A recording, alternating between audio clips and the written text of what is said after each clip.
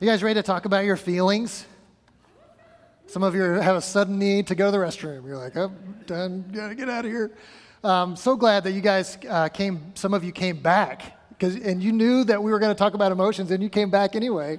So glad you did. And if you missed last week, I want to let you know, it would be really helpful if you went back and listened to that message online, because this series is going to kind of build on each previous week. And so if you missed the last one, it'd be good to go back and catch it. I'm going to give you a quick review before we jump in today, but I want to start with our key verse for this series. It's from Proverbs chapter 4, verse 23, and this is our memory verse for the series. So if you like memorizing Scripture, do this. If you don't like memorizing Scripture, do this.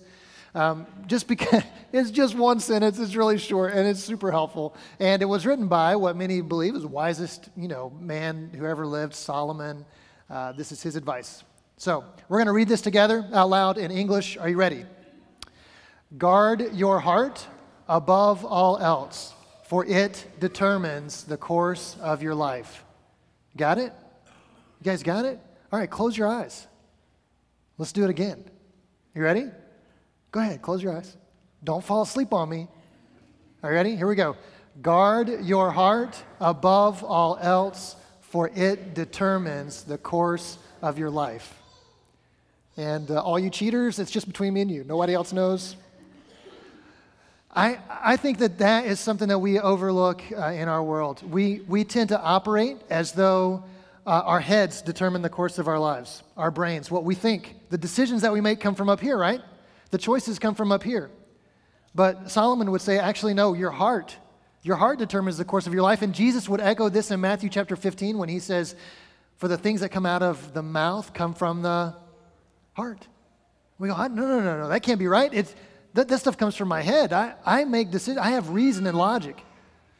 But Solomon and Jesus said this way ahead of time, and then now we know through psychology and sociology that this is true, that even though we think we're rational human beings, most of our decisions start in our hearts with our desires and our emotions. And not paying attention to those desires and emotions can get us into a lot of trouble. I mean, how many times have you said something out loud and thought immediately, where did that come from? I didn't mean to say that. I don't even know those words. Those words aren't really even in my head. Yeah, they're in your heart. That's where they came from. That's why we have to guard our hearts. That's why emotional health is so important. Emotional health is the greatest indicator of your performance and success as an individual. Above your IQ, above your education, above all of that is your emotional health. That determines how well you're going to do at things, including follow Jesus. If your life is structured around being a Christian, if that's the identifying characteristic of you, then your emotional health plays a huge role in your ability to live out the life that God has created you for. So that's what we talked about last week, just how to get our emotions out on the table, to honor them, to acknowledge my emotion is neither good nor evil. It's what I do, how I process it, and what kind of control I let it have in my life that can produce good, which is moving me closer to God, or something bad, which is moving me away from God and breaking relationships in my life. So we learned to examine our emotions, get them out on the table, to name them. How many of you took a feelings wheel home last week? And who used it? Did anybody get this out at lunch and just go, all right, everyone, let's talk about it. What are you feeling? Probably not, because you're still here. So I think it's a great tool, and you should use it. So if you didn't get a feelings wheel last week, you should grab one. There's a resource table out there, and I'll talk more about that in a minute. But then once we know what we're feeling and why we're feeling it, we have to think about what do we do with that emotion? Where do we put it? And so we're going to kind of pick up there today and move forward. How do we keep these feelings and emotions from controlling us? Because I think many times we say or do something that is damaging to ourselves or to someone around us, to a relationship in our lives, because of an emotion that we allowed to control us. We let our anger or our fear or our frustration tell us what to do. What would change about Facebook and Twitter if no one ever posted anything because their emotions told them to? Can you imagine? Hasn't that happened to you? And you've seen it happen? Somebody starts with a sentence, and then someone else instantly disagrees with that, and it makes them mad, and then you read it, and then you get mad, and you post something, and it's just this unending chain of outrage, right? It didn't used to be that way. Used to, you had to call somebody if you wanted to respond to something that they had said. And so you had this time to process. You had to dial. You remember that? And so if there's a lot of 8s and 9s in the phone number, you got a lot of time to think before you actually get somebody on the other end, because an 8 is like, it's all the way around. For those of you that don't understand what I'm talking about, just look at somebody older and ask, what in the world is he saying up there? Telephones. They were great. Let's bring them back. I think we need to learn how to keep our emotions from controlling us. I think you want to do this. I know that you have some regrets in your life that were the result of you responding out of emotion, of you letting a desire or an emotion tell you what to do. You have those regrets. And if you would stop and think about it for a minute and think about your future, you don't want more of those moments, do you? You're not hoping that you say something out of anger later today, are you? You're not hoping that you cross a line out of following a desire later today, are you? You're not hoping that happens. But yet it happens to us all the time. So, is there a way to look at our emotions and say, you can't tell me what to do? Like, I honor and acknowledge that I'm feeling this way, but you don't get to tell me what to do. Is there a way? I believe that there is. I believe God, who created us, He gave us emotions as a gift, has also given us a way to move forward, a way to live a life that is not controlled by our desires and our emotions. And so we're going to dive into some scripture today and figure out what God has to say and how we can hopefully implement this into our own lives and make some progress here. And remember, this is not just about you getting more emotionally healthy. As you grow in emotional health, the people around you will grow in emotional health. The people around you, the relationships around you will get better. Some of you have someone sitting next to you that's going, please pay attention. Because your emotional unhealth is destructive. It's damaging our family. Maybe you don't say those words out loud, but you're thinking it like, man, you really need to, this would be great if you would get this figured out.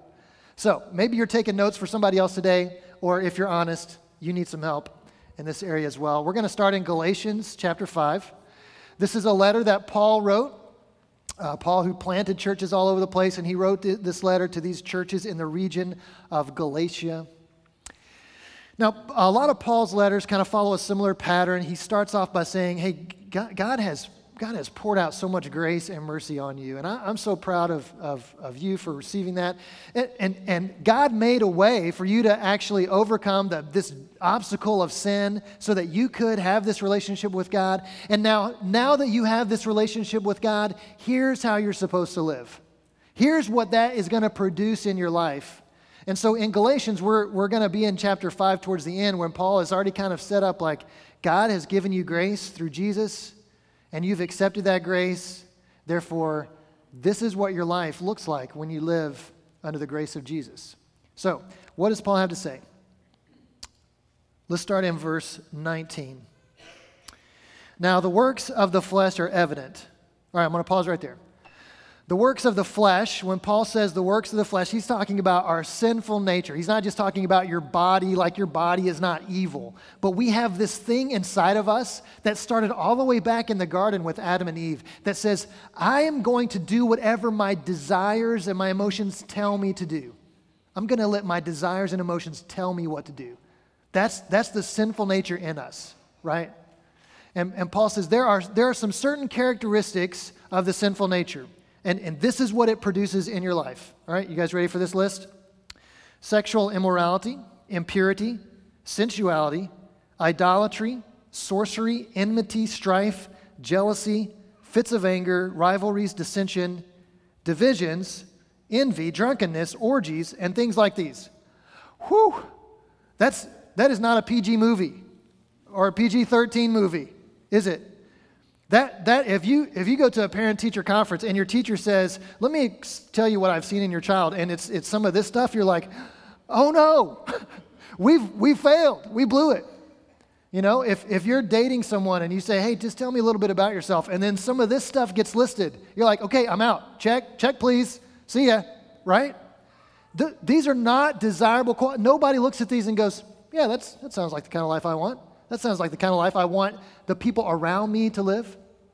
No, those are the works of the flesh. Those are the product of us letting our desires and emotions tell us what to do.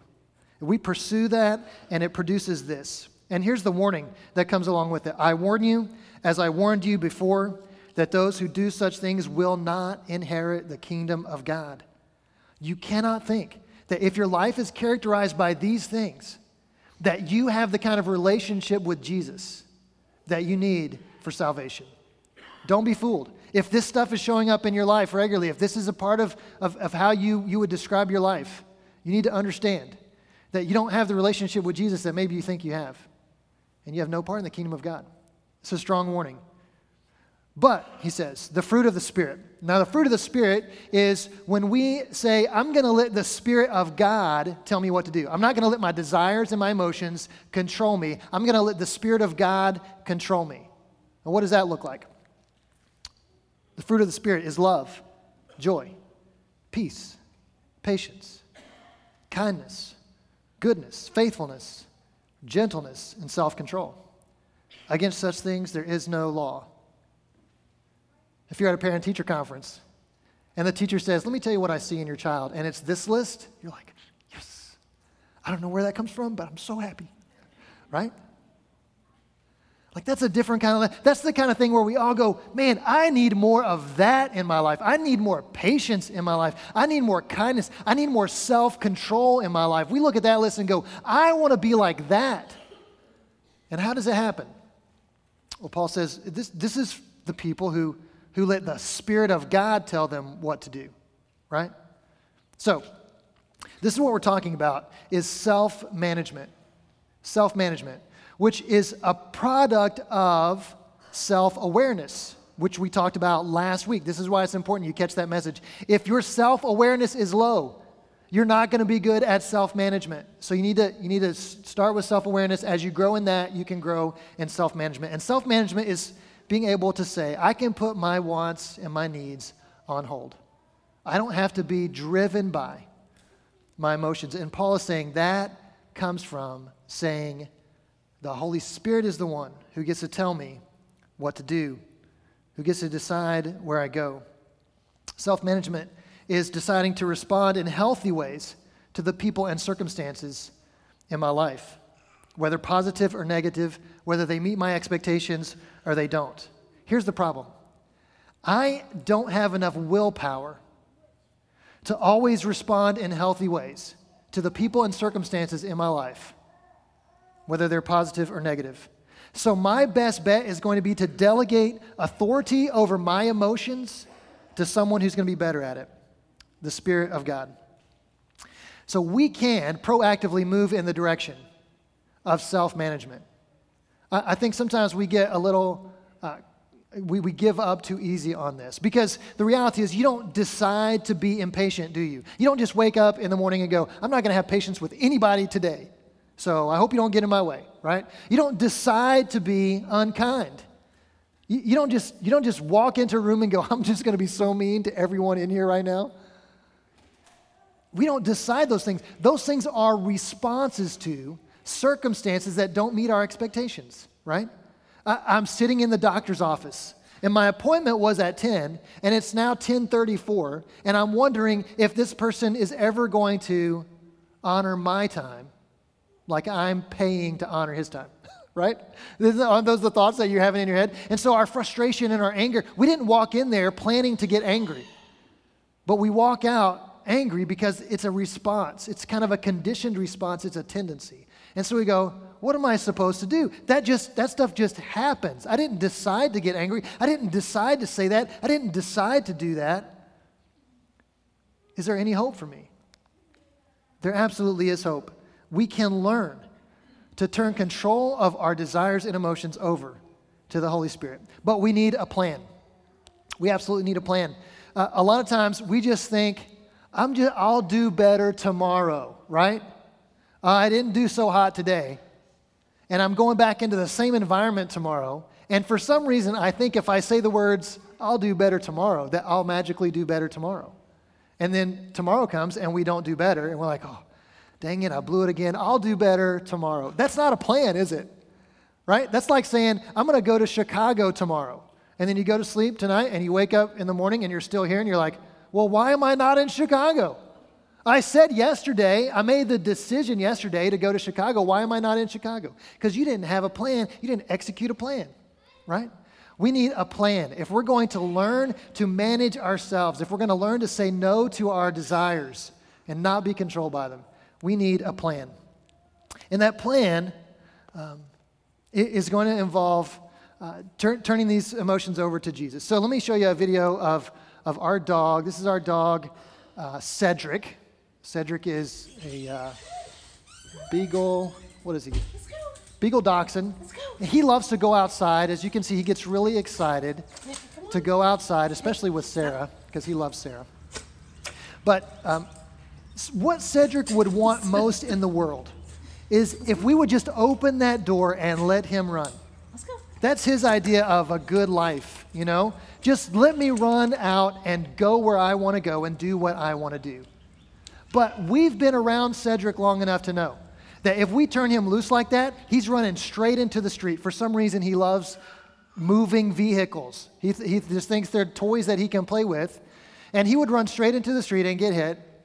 Or he would run down the street. We have we think he's probably a retired police dog, German Shepherd, that lives down the street that Cedric's pretty sure he can take.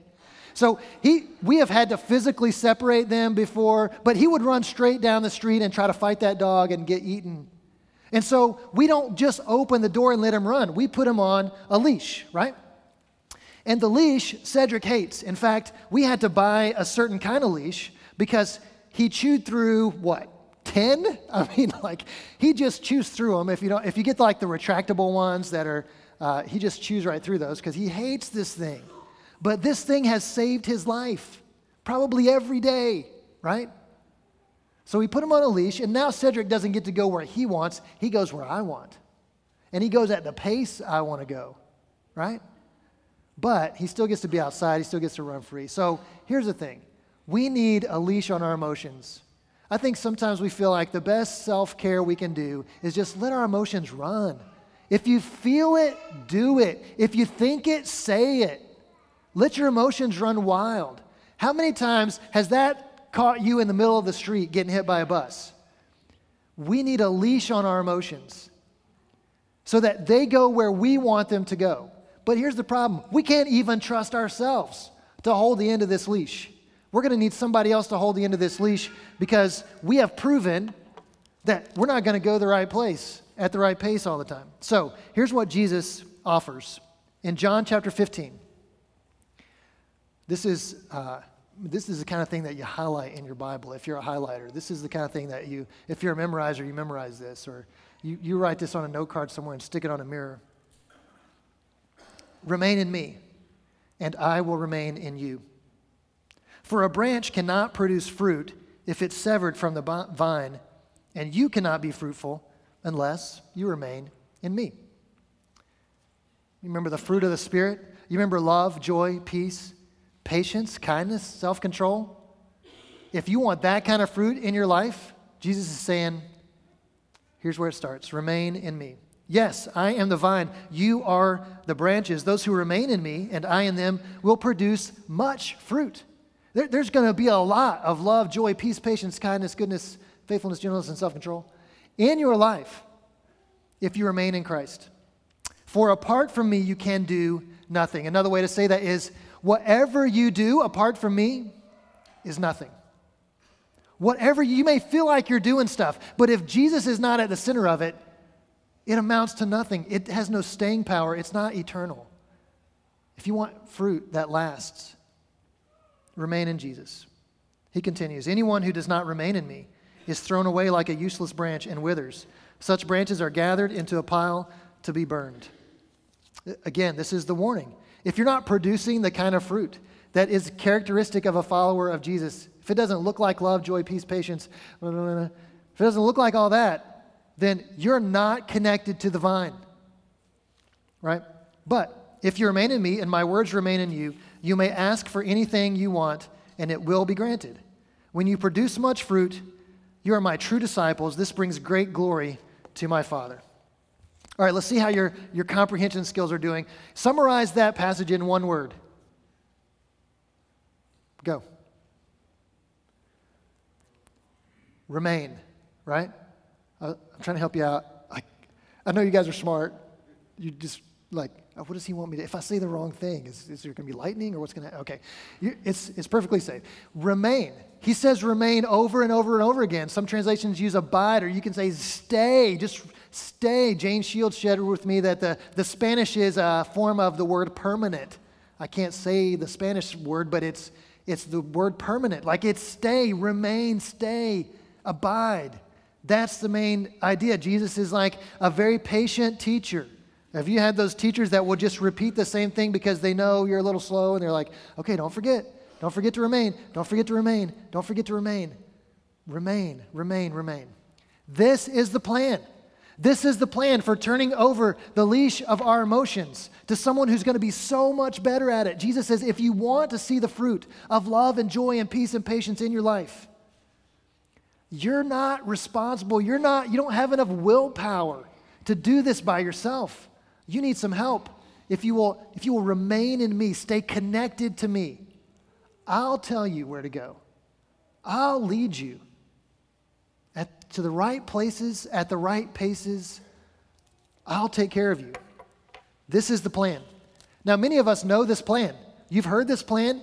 I know. I need to be closer to Jesus. I know I need to go to church more. I know I need to read my Bible more. I know I need to pray more. I know. But you actually haven't executed any plan in this direction. You just kind of hoped.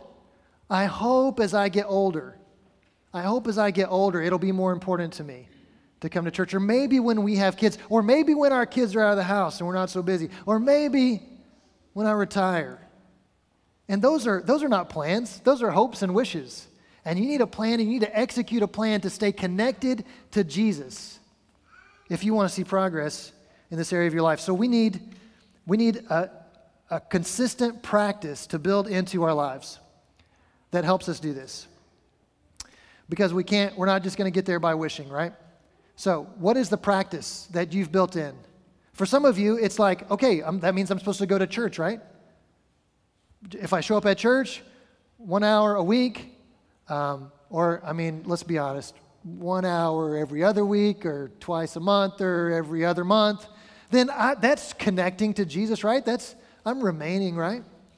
Well, if you have a flower pot in your house, you put a flower in the soil and you water it 1 hour a week, and then you take it out of the soil and you set it on the counter until next week, and you come back and you put it back in the soil and try to water it.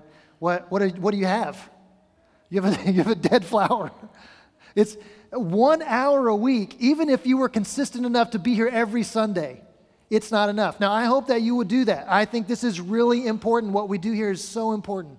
It's just not enough to produce the kind of fruit that we want to see. And you know that because you've tried it. You're like, there was a time when I didn't miss, every time the doors were open.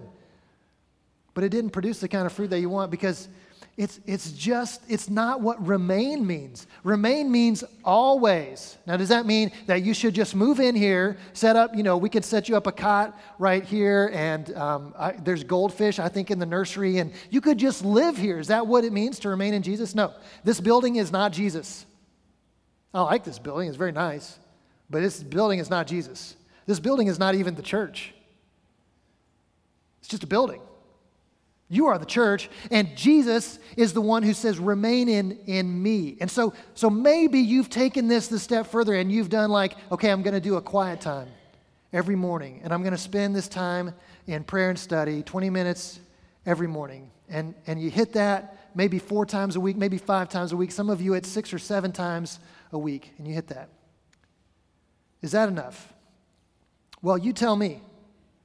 When you have your quiet time, do you ever, maybe you do that, let's say you do it at 7 o'clock in the morning before you go to work, and you're like, that's your time. And then by 9 o'clock, your boss is already yelling at you for something that you didn't know you were supposed to do, or you thought you'd already done, and now you've got this conflict happening. And by 10 o'clock, somebody else is already, you're yelling at them for something they didn't do that they were supposed to do, and it made you look bad. And by noon, you have no idea. Whatever you studied and read in the morning is gone, and it's just emotion time. It's like, I want out of here, and I'm mad at everyone. And here's what I'm going to suggest. That remain is got to be more consistent than just 1 hour a week or 20 minutes in the morning. And I think there's a way to do that. So I'm going to suggest a plan to you. Now, this is not the only plan. This is just a plan. This is an idea called the daily office. The idea behind the daily office is that you take that, let's say you have 20 minutes a day that you think that you can commit, that you break that up instead of doing a 20-minute chunk, you do it 4 5-minute chunks in the day. And maybe you do it at 7 and 11 and 3 and 7. And those 5-minute chunks you use to reconnect yourself with Christ, to go, once again, to look at Jesus and go, oops, sorry, I grabbed this leash back from you, and you're supposed to be the one holding the leash, so will you take this back? Because I don't need to be controlled by my emotions. 5 minutes, 4 times a day. The daily office is kind of a practice that was started by some monks a long time ago, and they would do 8 times a day, where they would just stop and say, okay, remind me who I am. Remind me what I'm supposed to be doing here. Remind me that I'm not supposed to be in charge, but the Holy Spirit is supposed to be in charge. Remind me that I can't produce love, joy, peace, patience, kindness, goodness, faithfulness, gentleness, and self-control by myself, but you can. Remind me of that over and over again every single day. Now, that sounds like a lot, doesn't it? But it's not that hard. In fact, if you're just looking at me and honestly going, I can't stop for 5 minutes in the day, I'm going to look back at you and say, then you are too busy doing things that are not that important. They're not as important as this. 5 minutes, maybe just start with, let's try 2 times a day. Set an alarm on your phone. It says daily office. You pick the times, 8, 12, 5, and 8. 5 minutes each time. And just see what happens. Now, let me give you some tips on how to do the daily office. There are some important pieces of it that I think are really helpful. Number one, you have to stop. You can't rush through this, and you can't multitask through this. You have to stop. Doesn't have to be a long time. It just has to be some focused time, okay? Number 2, center. This is kind of like clear your mind. I know this is the hardest part for me. Like, I have so many other thoughts and things I got to do and decisions I got to make and people I got to talk to. That to clear my mind for 5 minutes of all of that, it's a challenge, but I'm learning to do it. And a lot of that has to do with your posture. Just sit straight, sit still, breathe slower, breathe deeper. Next, silence. I know this is hard for a lot of people. I like to have music on. I like to have the TV in the background, noise. Silence. Silence is a treasure if you can get it. No music in your ears, no TV in the background. Maybe listen to your breathing, I don't know. And Scripture. Number 4 is Scripture. It doesn't have to be long chunks. You don't have to read, 6 chapters a day. Something you can read in 30 seconds, so you can read it twice. Short. Read it twice. Pray about it. Meditate on it. Ask some questions about it. Right? That's kind of the basic structure of a daily office time. And here's the thing. Here's what I need to make really clear. You're not doing this so that God will be happy with you, okay? God is not impressed with how many times a day you stop and pray. God is far more interested in how you interact with the people around you than He is in how many Bible verses you have memorized.